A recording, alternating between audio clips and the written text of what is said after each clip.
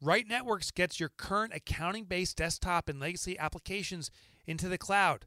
Finally, it's easier and more secure to share sensitive documents and data with your clients. This new flexibility allows you to cost-effectively grow your business and even reach new geographies. Right Networks knows your reputation is on the line, so go with a solution that is backed by Intuit. For more information, give them a call at 888-469-5905. That's Right Networks at 888-469-5905. And say profit first when you call them, and you get 10% off. One more time, that's Right Networks at 888-469-5905.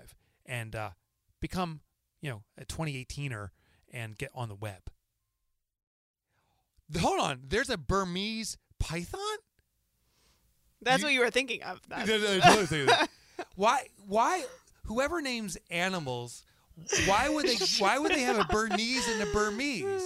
Maybe That's they like never talked about it. You know who did it? It's the same guy who named New York and Newark. Right. Yeah. Oh, let's put two cities next to each other and give them almost indistinguishable phonetical pronunciations. Oh, and we'll do the same with dogs and snakes. Yeah. That's okay. Kels, that's your sign to kick us off. Oh, welcome everybody to the Profit First podcast. Oh, you're in for a special episode. We're going to talk Clockwork today. All right, guys. Hey, it's Mike Michalowicz here. I am the author of Profit First, and I am also the co-host for the Profit First podcast, what you're listening to today. This is the show where we discover all elements of profitability. Today's going to be a real special episode because we're going to talk about efficiency, organizational efficiency, specifically the Clockwork formula with my partner, Adrienne Dorison. And I'm joined in studio by both Adrienne and my co-host, Kelsey Ayers. Hello, everybody. And what else do we have to say? Because I lost my script here. Did I say anything else? No, that's all. But everybody, you can find us on iTunes, Stitcher, TuneIn Radio, Google Play, or the ProfitFirstPodcast.com. Yeah, so whatever podcatcher you're listening in right now to, whatever, just click on the old subscribe button there and get it. And if you're listening off our website, it has a list of, I think, with all the links to these different podcatchers where you can get it right on your smartphone or your smart pad, your tablet, or your laptop, or whatever they put it on nowadays. But smart pad, get that smart pad out. Yeah. So, and first I want to start with an icebreaker. Is that okay? Yeah, that'd be great. I don't know. We might have done this one, but we haven't done it with Adrienne, so I want to ask this before. What's the hottest? Because we're talking about weather. What's the hottest you've ever been, like, in your life? So, Adrienne, are you ready for that one? Like a moment? Yeah, a moment. Like physical heat for a moment. Oh my gosh. That's a really hard question. Like, I'm like inventorying my life right now. You like, inventory your life. I'll go because I was prepared. Yeah, I'll go. You think. Kelsey, you got to think. I'm ready. For me, it's playing basketball. It was in New Jersey. It must I was maybe in my early 20s. It must have been, 90 degrees out with 100% humidity. But it was hot. It was 95, say, degrees out, very humid, and I had a milk jug full of water. And I was like, I'm going to play as hard as I can. I drank all that water within one game, and at the end, I was so dizzy, I almost passed out. I remember the overwhelming sense of heat. Yeah. I almost had heat exhaustion, and I was so stupid. I'm like, I'm just going to play all out in stupidly hot weather. That's my story. What's yours, Adrienne? Yeah, you made me remember mine. I was in college. I went to University of Florida, which is in Gainesville, Florida, which is a swamp. Yeah, right. Literally. And I remember it was the summer. It was like my freshman year, and I decided to go for a run at like 2 p.m., which was a horrible idea. And I remember having that like sensation in my body where I started to like get the chills, and I was like, wait. I'm hot, but why am I cold? And where is water? I was like, I needed water so bad, but I was just like out running around campus. I finally like found like the student union and like ran into the water fountain. But then it was so cold in there that like put my body into shock. I was like, oh no, this is bad. Yeah. So that was probably the hottest I've ever been with a lot of, I've lived in Florida the majority of my life. So I feel like hot is my normal default. Yeah. There's so many of those moments, like at a football game where you have like wet pants because you've been sitting, and then you just have what we call swamp ass. Yeah. Thanks for the visuals. Really helpful. You're welcome. Do you go to a lot of football games? A lot of college games? Oh, yeah. Oh, I didn't know that. I'm a huge college fan myself. Which game? You go to the Gators or? Yes. So I went to University of Florida, and then I actually went to University of Georgia for grad school, which is super weird. So when they play each other, what do you do? You root for Florida. Okay. Well, it's still your home state, so. Yeah. And you're the home of Tim Tebow, if I recall correctly. That's right. We went to school together. He was in a couple of my classes. We were there at the same time. Wow. Yeah, What's your impression of old Timmy, as I call him? Timmy was like one of the hardest workers I've ever seen. Wasn't, I would say like this is hopefully not an insult to Timmy, but like he was never like the smartest kid in the class, but he was always like the hardest working. He would show up every day. It was one of the classes that he was in with me was like a summer class, and it was 8 a.m. and he was there every single time, showed up, participated. He was a good student. Huh. Good for nice him. guy. Very nice guy. Good for him. Yeah. He sometimes gets a bad rap because he's such a nice guy. I think people think it can't be real. Mm-hmm. It's real. Yeah, I think it is. Cal, how has it ever been? So good. Honestly, so when I said I was ready, I wasn't ready. I was thinking like hot in general, and that was definitely when I was in Ghana in West Africa, and I was just hot all the time, and you just carry a sweat rag, and you're just sopping sweaty all the time. Yeah. But I feel like I can't think of another time, and I know that they've happened throughout my life where I'm like heat stroke ready, but I don't know what induced that. Besides, I feel like when I'm on the beach, and I'm like, you're out there for a while and you don't realize it, and you get to stand up and you're like, whoa. Yeah. You almost fall over and then you have to go to the water. Yeah, I've been there. All right, so that's our icebreaker. We want to know for you listeners, what's the hottest you've ever been? Email us and maybe we'll read it off on air. Like that would be fun. So yeah. Read it off on air? Just read it on air. Yeah. And on that note, we do have a shout out. Oh, lay it on me. So this comes from Sir Stephen Wilkinson from Good and Prosper Limited in Wicklow, Ireland. Bruh. He says, thank you for all the hard work you have put into producing your books and your podcasts. They're all outstanding, and you are, I'm sure, making a huge difference to the fortunes and well-being of many entrepreneurs, myself included. So thanks, Mike. Oh, thank you. Congratulations on your success there in Ireland. And I was just I was touring through Ireland. I went to Killarney, which is in Cork County. That's not my favorite city, but I also visited Dublin, the Dingle Peninsula, saw the Cliffs of Moher. I kissed the Blarney Rock. I saw that. Yeah. Me kissed the Blarney Rock. It was, does that sound Irish at all? Yes, say it all the time. They're magically delicious. I'll tell you, the most wonderful people I've met, and I thought India was number one. Now I'm thinking maybe Ireland. It's different though. It's different cultures. But 2 in a row, the most warm people. Got off the plane and they're like, "Welcome to Ireland," and the people are driving us around. Taxi cab driver's like, "Oh, this is where I grew up," and he's just sharing stuff not because he's like bragging, he's just like your family when you're in Ireland. Yeah, I feel that for Scotland and Ireland both. I think coming from the U.S., it's nice because they're so friendly, but also have such great senses of humor that... No question.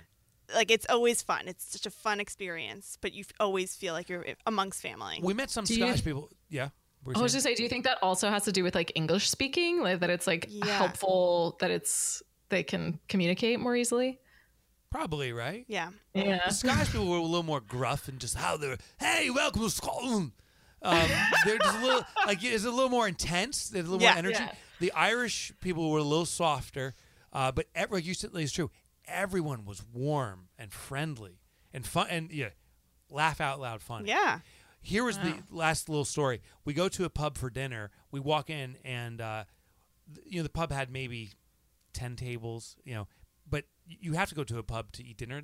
That's their restaurants. There is nothing else. And everyone's drinking at the tables. And we walk in and we're like, "Oh, we're here for table." And they're like, "Oh, we're sorry. We don't know how long it's going to be the wait." And we're like, "Oh, we should leave." One table raised their hands. They said, "Hey, over here." We're like, "Yeah." They're like, "Take our table." And they got up and they said, We'll just stand at the bar. Oh my gosh. I know. Yeah. I'm like, we're Americans? Are you sure? And they're like, "Yo, welcome. We had no idea. We thought you were Irish." They almost took the table back. Or they're like, "Me Irish, sit here." Yeah, "Me Irish." That's what I said. I tried to use the Irish accent. All right. So last things before we get into the show. I want to thank our corporate partners, Nextiva and Receipt Bank. We'll share more about them. And then I want to do a formal introduction of Adrienne Dorison. Adrienne is a consultant, podcast host, and the founder of Good Business Do Good, who helps good businesses get more profitable so they can give back to the world in bigger ways. Well, she and I partnered up, and she is the exclusive licensee of Clockwork. So, hey, dear listeners, put your ear closer to the speaker. Get a little closer, because I want you to hear this. Closer. No, a little bit closer. That's it. There. I whipped you into shape. Here's the deal. Now that I'm trying to get your listeners' attention. It was a horrible execution. That was horrible. Usually it's very funny. That was a really bad one. But I want to get your attention, listener. Once you pick up the Clockwork book, there is one company, one period on the entire globe. It's called Run Like Clockwork. And the owner of that company is Adrienne Dorison, who consults businesses in implementing the Clockwork system. If you want to design your business to run yourself, it's Adrienne Dorison who does it, and that's why she's here today.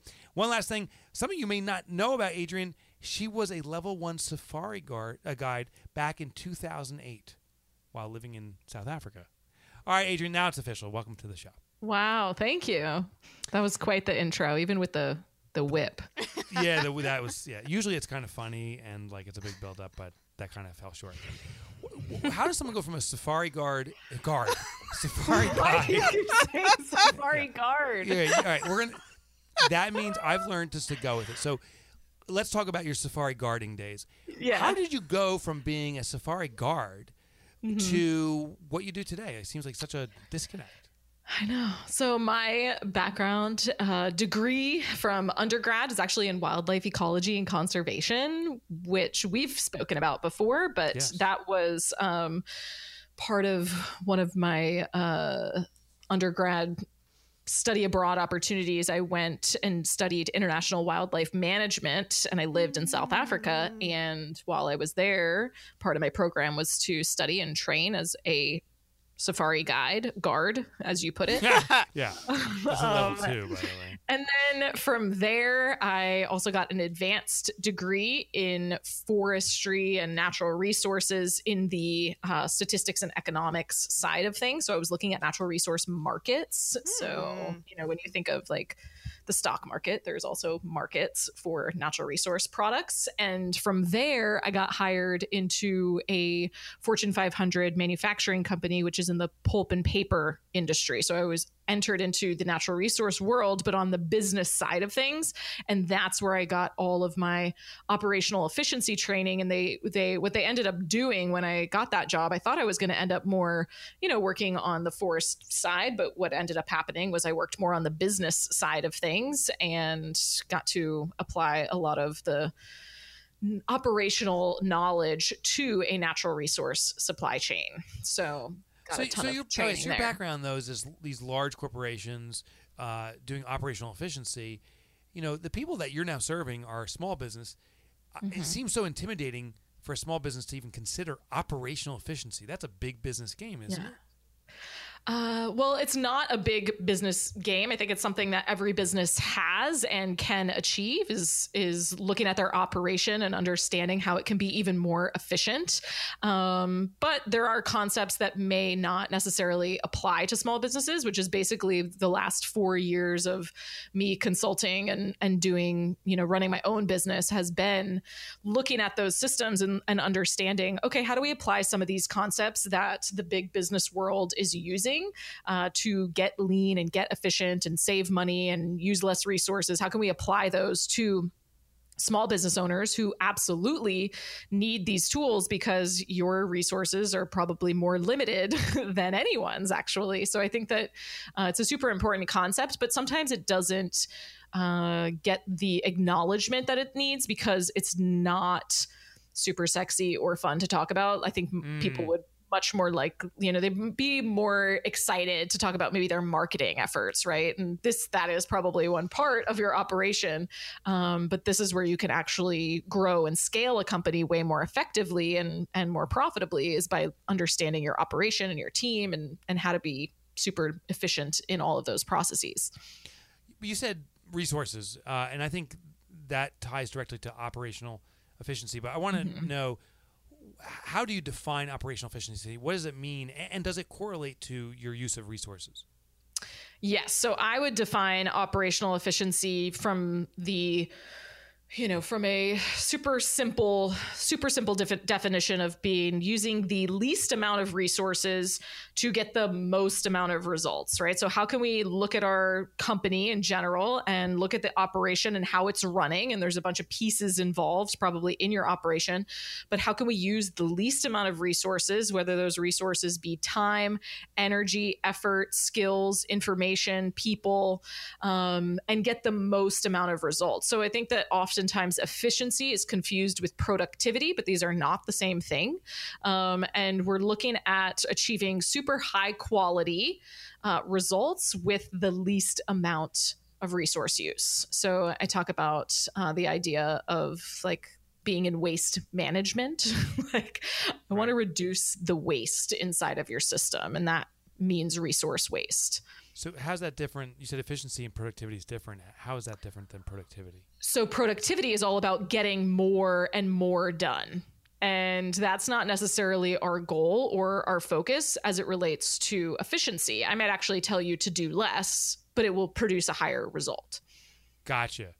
And getting more done, you can be very productive doing the wrong things too, right? Right. Which is true for most people, right? We think about how can we do more? How can we get more done, get more done, get more done?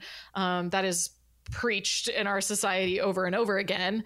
When in actuality, I want to be looking for how can we actually do the least amount. It's like intentional laziness, right? Like how can we do the least amount of work, but get the most amount of results? And that would be efficiency. I heard someone, and I'm going to bastardize this story, but basically, I think it was Bill Gates, but it was some famous entrepreneur who said, I want to hire the laziest person I can find to do something because they're going to find a way to automate it. If I find the person that's the most hustle-oriented, they're just going to carry the weight on their own, and then the day they leave, the entire system collapses again. Yeah. I don't know if you've heard that. I actually have not heard that, but it's true. Yeah. I mean, you're not. But lazy has a bad connotation too. Lazy means I'm just looking to avoid work. When you're talking about operational efficiency, it looks like you're redirecting your energies toward a different type of work. Yes. So if you can come up with a different terminology for that laziness, that would be great. But yes. That's sometimes how I describe it to people because, I don't necessarily want people to feel like they need to do more and more and more. They're already doing a lot, right? That's usually not the problem when people come to me. It's not that they're unwilling to do the work. It's that we have to really understand, well, what are the things inside your business, inside that operation that are going to make the largest impact, get you the largest amount of results, the highest quality of results, but allow you to do the least. And that is a really valuable skill set, like Bill Gates said. If he said that. Bill Gates. I hope I'm properly attributed. Yeah, if he said that. Yeah, if he said it, probably wasn't. It was probably my dad, but you know whatever. So as I was researching for Clockwork, one thing that surprised me was how many people are willing to do the work, entrepreneurs, and hustle, because it's actually easier than thinking about how to do the work. Does that resonate with you? So they're willing to work harder, right? Grind it out. Yeah. Grind it out versus identify how they could maybe be more efficient. Yes. And the reason was, it's almost subconscious. They were saying is I just know what I'm doing. I can do it. I call it the I can syndrome. I can do it. And so therefore I do it. So I'm sure there's a little bit of ego there too, right? Touché. Making sure that like they are necessary inside the business. It strokes their ego. It's self-soothing. I think I find a lot of my CEOs and entrepreneurs, companies that I work with, when we start to remove a lot from their plate, it makes them very uncomfortable, right? Like there is a sort of element of self-soothing that they've created in their lives through doing more work, right? Through just doing more things, even if they don't actually need to do those things. And I've experienced that firsthand as well. We went down to like a 5-hour workday, and going from maybe even an 8 or a 10-hour workday sometimes down to a 5-hour workday. Of course, there's always going to be more things to do as an entrepreneur, but it's to maximize our efficiency, using constraint theory. If I have 5 hours a day, well, then I found myself at like 2 p.m. I was like, I should go do more work, right? I know how to go do more things. There are things I could go do. And I was like, but is that really long-term, sustainability-wise, quality of life? Is that really what I want? And is it in service of the growth of the business long term? Yeah. No. So I had to, kind of look at my own ego where that was getting involved. And it's also much like they know how to grind it out. They know how to do more work. The problem is that is what got them to the point where they are now, but they will not be able to 10x their hours to 10x the growth of their company. So at some point they will reach an area of growth where they cannot grow anymore by doing more work themselves. Like that does end at some point, even though it's gotten them to where they are now. And that's the irony, because I think it manifests in frustration. I work harder and harder, and I see progress because in the beginning, it's just me. Of course there's going to be progress. I'm starting off with a $0 business. I see the growth. And so I inevitably hear this, like, hey, my business went from 0 to 100,000. We doubled in revenue. We want to keep this going. We're doing 200. Next year, they may do 4. And look at this. Now we're going to do 8 and then 10. We're going to be a $1 billion company in 3 years, because they just see that their effort, if it stays in this linear path, that there's an exponential result. But that's only in the beginning, right? There's a certain point where you can't linearly grow anymore. But that also requires you to totally unwind what you've been doing in the past and start a whole new method. How do entrepreneurs, Adrienne, break through that path of staying, with the familiar? Yeah, so I think it's a process, right? And understanding, first of all, like how what I call like interwoven or basket woven into every part of the business you are is the first step that we always want to look at, because a lot of times they do need to restructure, or they do need to, understand, okay, this is what got us here, more and more work, which involved me being involved in every single process or every single department or single system, or maybe there is no system or process. I just know it in my head, which doesn't help if you're really trying to create growth and if you're trying to scale, or if you're trying to reclaim some of your own life back, right? As people start to grow teams, they sometimes end up doing, I hear this a lot, like, oh, I hired a team. I thought it was going to help. I thought I was going to get more of my time back. What it ended up doing is putting even more work on my plate. It's like, yeah, that happens, right? If we can't unwind or unravel ourselves from that basket weave of how we've integrated ourselves into every part of the business. And this happens a lot with people who are the solopreneur at first, and then they grow, and then they double, and then they add a team member, but they're still involved in everything. So we have to understand where all of your time is actually going. And so we do some time tracking, both of the owner, the CEO, whoever is running that company, as well as any other team members that they have. We want to really take a good, what I call like the current state of the union. Like, I need to know where we're at right now in terms of your time. Where is your time going? Where is your energy going? And from there, we can start to unwind you from every single piece of that business that you don't actually need to be directly involved in or doing a lot of those things in order to grow and scale the business, right? Like, there are certain things that you're still doing, or you're still involved in, or you're still reviewing, or you're still making approvals on, or you're still making decisions around that you don't really need to be involved with. And that is also where the ego conversation comes in, or the control conversation comes in, where we have to identify like where you think you need to be making decisions around things, when in actuality, your team is totally capable of doing those things. Or we can set up systems and tools inside your business so that the team can make the decisions that maybe you would make, but they can do that without you. And that's super important if you're really trying to scale the business or maybe grow another business. I know that there's a lot of entrepreneurs who don't want to have just this one business, but they have no time to start the next one or the next project, or even to devote to the things that they say are their zone of genius inside of that business, right? Like, if you are the highest paid or the highest value person to the company, you need to make sure that that is where your time is being spent. It's the only way that it's going to grow. So looking at where you're spending your time now and starting to unravel that, I think, is step number one. So, and I wanted now to make a shift to talk about a concept we have in the book about picking the one thing to fix in your business or the next thing to fix in your business.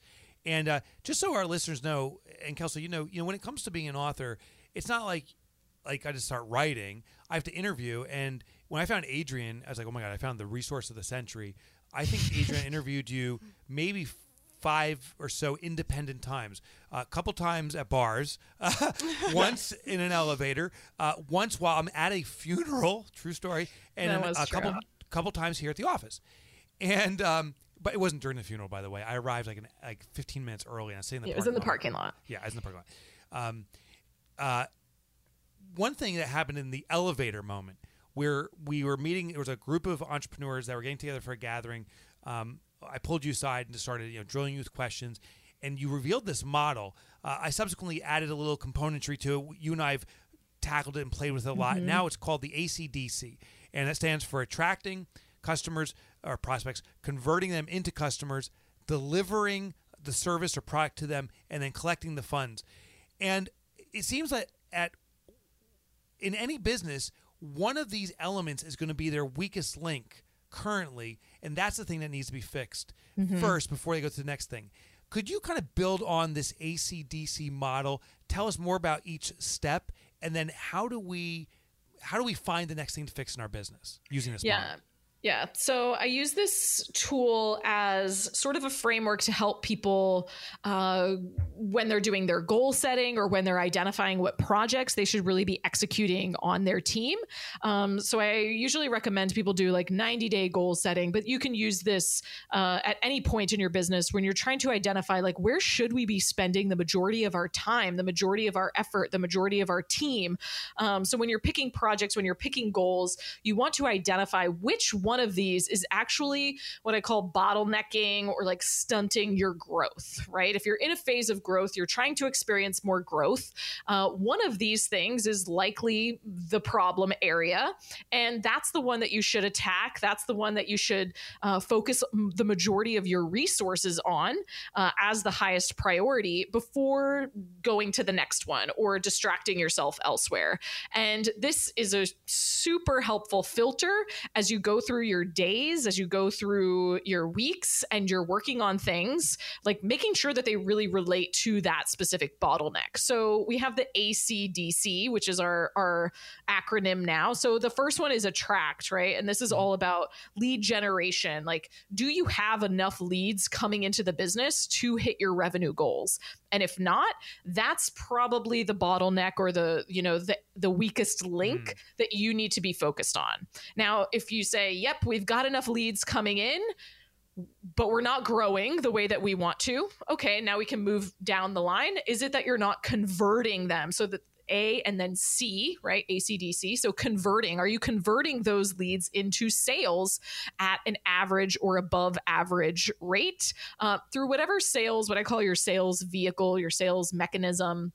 That's going to be different for typically every single business has a different type of sales vehicle or mechanism or a way that they're converting people into customers. Your industries, like your average, is going to range. So you should do some research in your own industry. And, the sales vehicle, for example, could be like in the online business space or something. It might be a webinar. It might be an email. It might be like if you have a brick and mortar, it might be an in-person, someone walks in your front door, like that conversation. It might be a sales call, right? So and if you can't find average, statistics on these things, you could just identify like what would be your goal for sales conversions in this specific sales vehicle that you're using. And if you're not hitting average or above average, that's probably your bottleneck, right? If you've got enough leads coming in, but you're not converting them into customers, then that's where you need to focus all eyes, all resources on how do we improve the conversion rate since we're getting the leads in, right?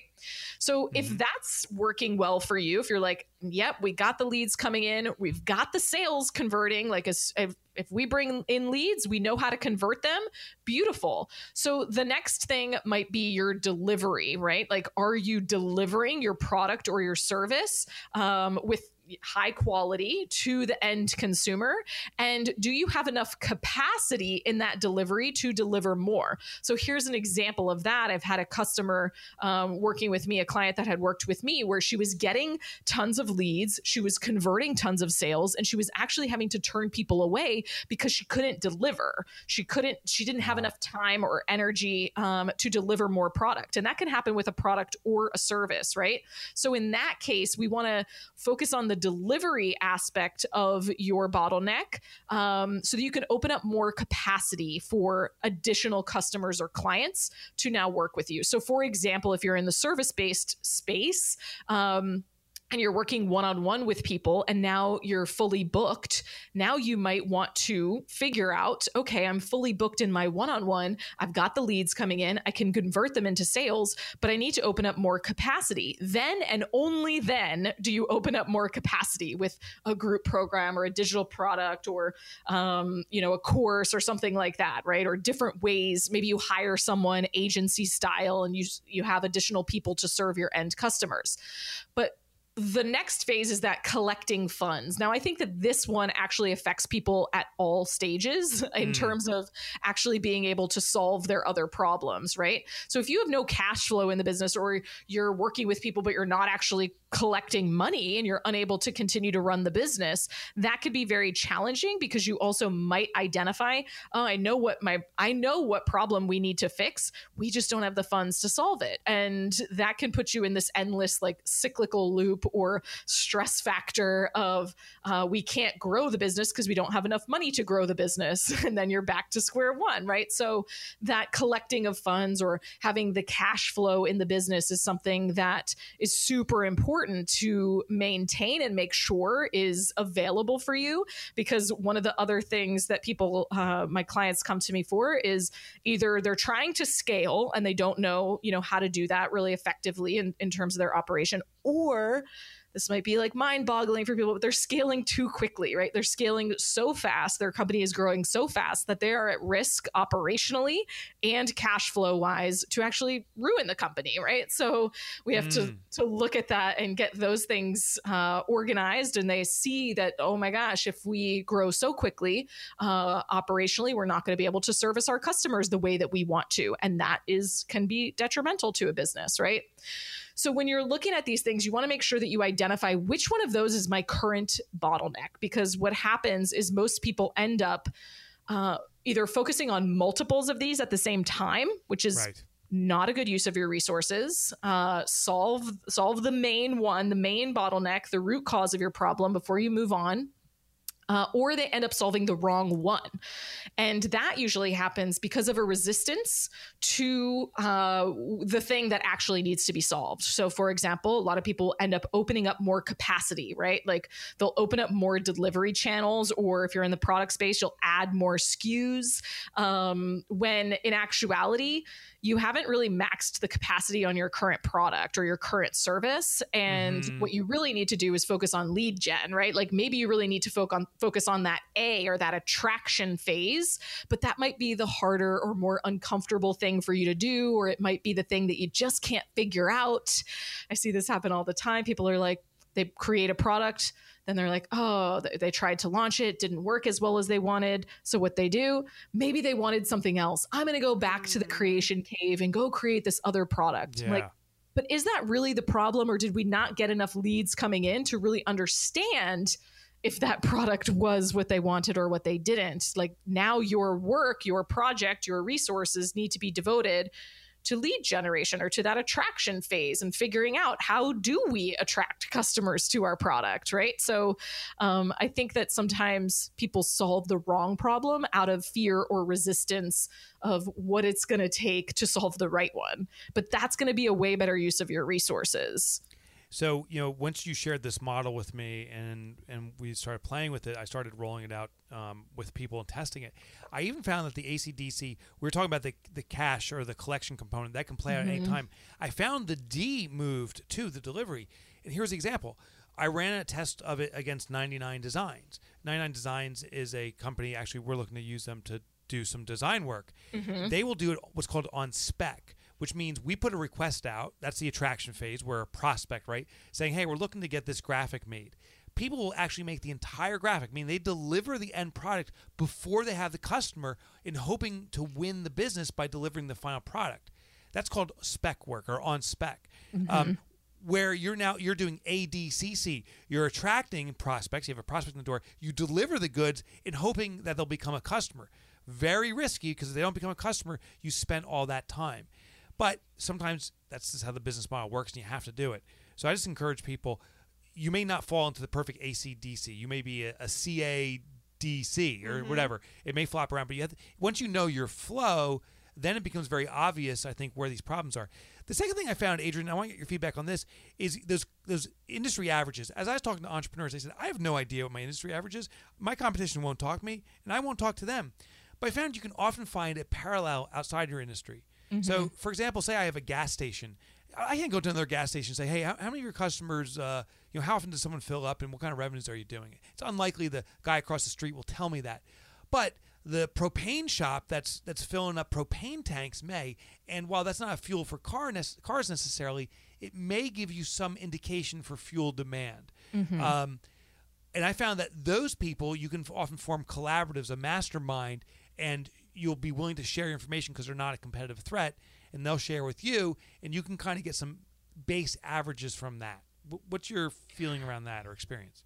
Yeah, I would say that looking at other industries that are,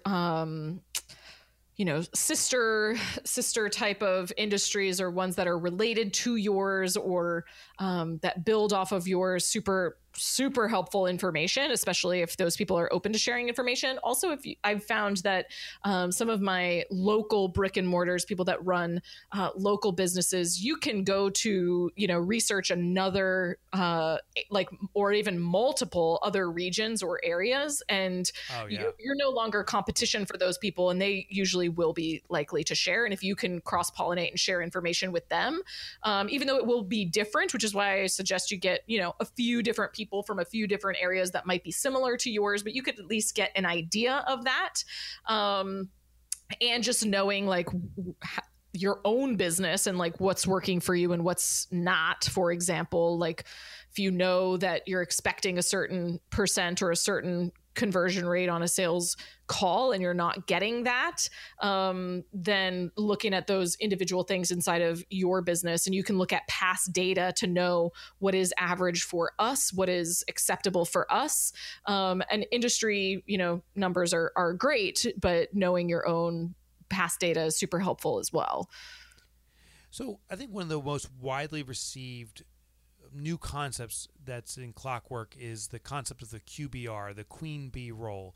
And just as a summary of what this is, Kelsey, is every business, we argue, has a component that it hinges its success on.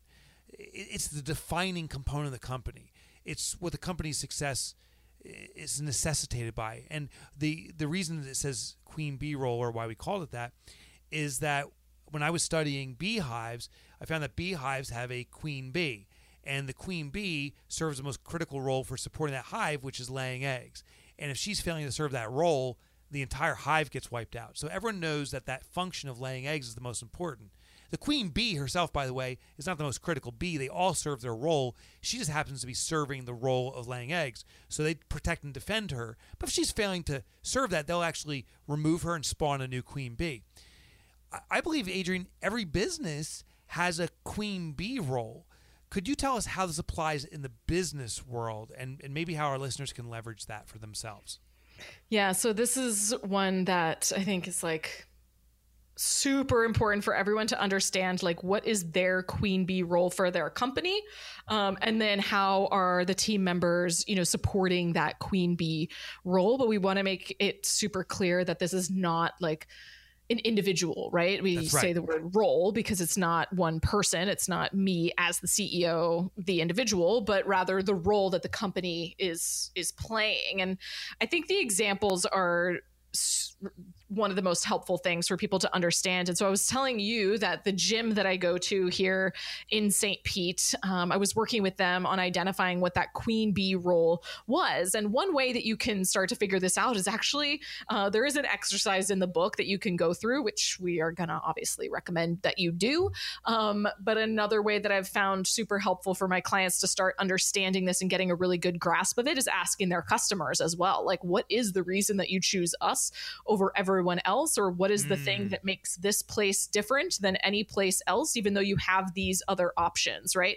So it was very easy for me to do it for my gym. And so you could even pick an example of another business that maybe you frequent and do this exercise super simply. It's not the full exercise that goes on in the book, but thinking about like, why do you choose that place over anything else? And usually it doesn't always have to do with the product or service that they're selling, right? Which is very interesting. Right. Like, that's not the differential that makes you choose it over the other places that absolutely could give you that same product or service. So all things being equal in terms of product and service, why do you choose that place? And so for my gym specifically, it was very easy. Like, it was super easy for me to tell them, like, your queen bee role, your QBR, the thing that this company like hinges on is the community aspect, right? There's tons of other gyms within a mile radius of the gym that I go to. I was telling you that we moved and I ended up having to drive even further to keep going to this gym, but I still do it. Their equipment average, right? Like, nice equipment, but there's definitely gyms in the area with nicer equipment. There's no like bodybuilders or super, competitive athletes at our gym. So it's not that I'm going to become the best competitive athlete there. It's literally the thing that people go back for, the people that move away from town and they still come back to say, you know what, I moved to Chicago and I still can't find a community like this one. And so that is their QBR. That is the thing that is so important, that they understand how to replicate that, how to maintain that, how to make sure that whatever other growth projects that they're working on, they can't lose sight of that, right? Like, if they lose sight of that, nothing else matters. None of the other growth strategies matter. None of the other scalability matters. And so in this example, they're opening up a second location. And so this was so important for us to know. This was so important because it's not just about, let's open up a building and put some gym equipment in there and it'll work. It won't, right? Like, we have to be able to replicate that QBR. We have to be able to replicate that community aspect for them. Otherwise, it's not going to work the same way, right? And so identifying that for your business, even when it's not the specific product or service that you sell, is super important, because then you can frame all of your resources, your projects, your team members to make sure that they understand this and that they are focused on this as well, because you don't want to lose that and you don't want to not identify that at all, because you might actually wipe it out of your business altogether if you're not very clear that that's the thing. Yeah. And what was interesting is the QBR is self-defined. It's not like if you own a gym, you have to have a great community. Right. You could own a gym, you could have a great community. But what was that gym called? Curves for women? It was for women, Curves. What was so fascinating was they said, we're going to cater to women. And what women want is, they don't want those fit athletes in there. Mm-hmm. So they had all the gym equipment face the wall, so you didn't have to see other people working out, and no mirrors. And it was all about that removing that comparative component, which actually gyms want to show that out. The gyms I go to, the guys are flexing in front. It's usually me flexing in front of the mirror. And there's another book that just came out recently called Power of Moments by Dan Heath and Chip Heath. Fabulous book. We're actually reading it as a book study in our organization. And they shared this hotel down near Disneyland. It's not a Disney hotel. It's called Magic Hotel, I think. Was it called Magic Hotel? Yes. Yeah. And what they do is they said it's kind of a throwback to the 70s, like most of Disney, quite frankly, in my opinion now. But it's a throwback to the 70s. It's actually a little bit run down. But this place is packed, and it gets 5-star ratings consistently. And the reason is these small, different experiential moments. And one example is near the pool, they have a red phone sitting there. And if you pick up the phone someone answers immediately and says, "What's your popsicle emergency?" And what it is a hot popsicle hotline or cold popsicle hotline. You pick it up. Yeah, a hot popsicle. Yeah, they invented a hot popsicle. That's what makes them special. Like an oxymoron. It's amazing. It's a hotline for popsicles, and someone comes out with on a silver platter, white gloves, a popsicle of your choice, and rushes it to your lounge chair. And it's such a remarkable moment that this hotel, that's average in all other regards, has 2 or 3 remarkable things that are so noteworthy. That's their QBR. What few things can we do that are so extraordinary and noteworthy? People come running back. All right, we gotta get going. I'm looking at the clock now. But Adrienne, we formed a company around this. Yes, we did. It's called Run Like Clockwork. The book Clockwork, I know many people are going to read it and hopefully implement in their business. Some readers are going to say, I need to take this next step. I need a professional to come in and help me with it. And I met you as like, you got to do this. And it took us a good year of studying and planning it. And then we said, we're all in on this together. Could you tell us about Run Like Clockwork and where can our listeners get started working with your company that's the exclusive supporter and service provider for Clockwork? Yes. So read the book. I love your books because they are very actionable. So if you, like Mike said, if you read the book and you're like, I can do this, then great, go do it. If you're looking for the additional support and implementation on this process, we would love to support you on that. So we run workshops to help you do that and can help you implement the Clockwork systems and frameworks and tools inside of your business, all to design a business that runs itself. We want to help you be able to step away from the business for an entire month and not just have it run without you, but we want it to grow without you being in there. And that is possible. So if you are interested in working together, if you're interested in having that support to take the book a step further, you can go to runlikeclockwork.com and all the information is there. You can sign up for a workshop. You can send me a message and we'd love to meet you. Awesome. And by the time this broadcast, which is in July, you've done a beta workshop training on this. Yes. I've been there. Now you're going to start doing classes on a regular basis. If someone wants to sign up for a Run Like Clockwork class, can they also do it through runlikeclockwork.com? Yes. Go to the website and there's information on when our next classes and workshops will be on the services tab. So go to runlikeclockwork.com/services or just go to runlikeclockwork.com. You'll find it. I believe in you. And and there will be, we're always going to have the next 2 dates available on the website. So you can go and check that out.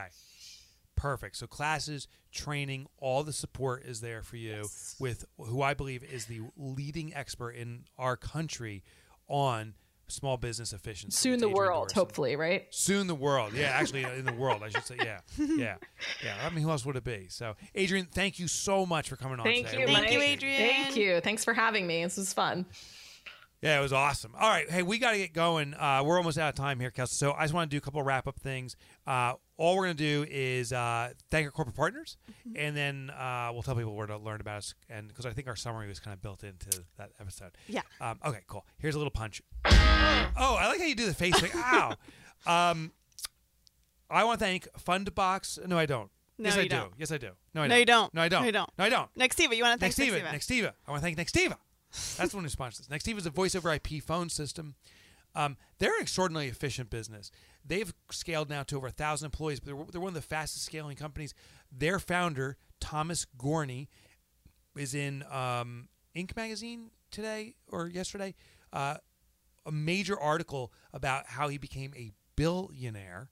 He's now a personal billionaire through scaling his business efficiently by outsourcing certain components, but actually in-housing the most important elements, which was customer service. Mm-hmm. Most companies outsource that. Yeah. They in-housed it and made it extremely efficient, and now they're world famous for their customer service. Why not you experience their customer service? Use their phone systems. It's nextiva.com. We've been using them since the inception of this company and well before, and we're going to use them forever. They are that good, that exceptional. The other company that's our supporter is not Fundbox. It's Receipt Bank. Yes, that's there. The one. I got it nailed down now. And Receipt Bank is your single point of entry for all those receipts you have. Just carry your phone with you. Have it with you all the time anyway. Just scan a receipt. It links up to your accounting system. All this stuff reconciles for you. It's receipts on automatic. Whew, that makes it easy. All right, Kels, we gotta rock and roll and get out of here. What can people do? Well, don't forget to leave us ratings and comments on ProfitFirstPodcast.com or iTunes, Stitcher, TuneIn Radio, any podcatcher, anywhere. Or you could be like a real stalker and just go one by one, right? You go to iTunes, you're like 5 star. That's totally fine. Stitcher, 5 star. TuneIn, 5 star. Our own website, which doesn't give you an ability to do rankings, 5 star anyway. You put in the comments. Like, you can just go crazy. And be a binger, right? Yeah. I binge television shows. I don't watch much TV at all until it became Breaking Bad. I was like, oh my God, I binge like 4 episodes a day. And you kind of start losing like the sense of reality, but it's so engaging. I have talked to many bingers of the Profit First podcast, and they say, listen, I get packed with so much information. I'm kind of in a daze afterwards, but the next day I'm implementing stuff in my business, and it's a game changer. Yeah. Become a binger. Yeah. All right. One more thing. Go to runlikeclockwork.com. That's it. Yeah. Go to runlikeclockwork.com right now. That's the final call to action. It is a game changer for your business. You have the responsibility to once and for all design your business to run itself. And that's what Run Like Clockwork does. All right. Catch you all later. Bye, everybody. Bye. Bye. Bye. Bye.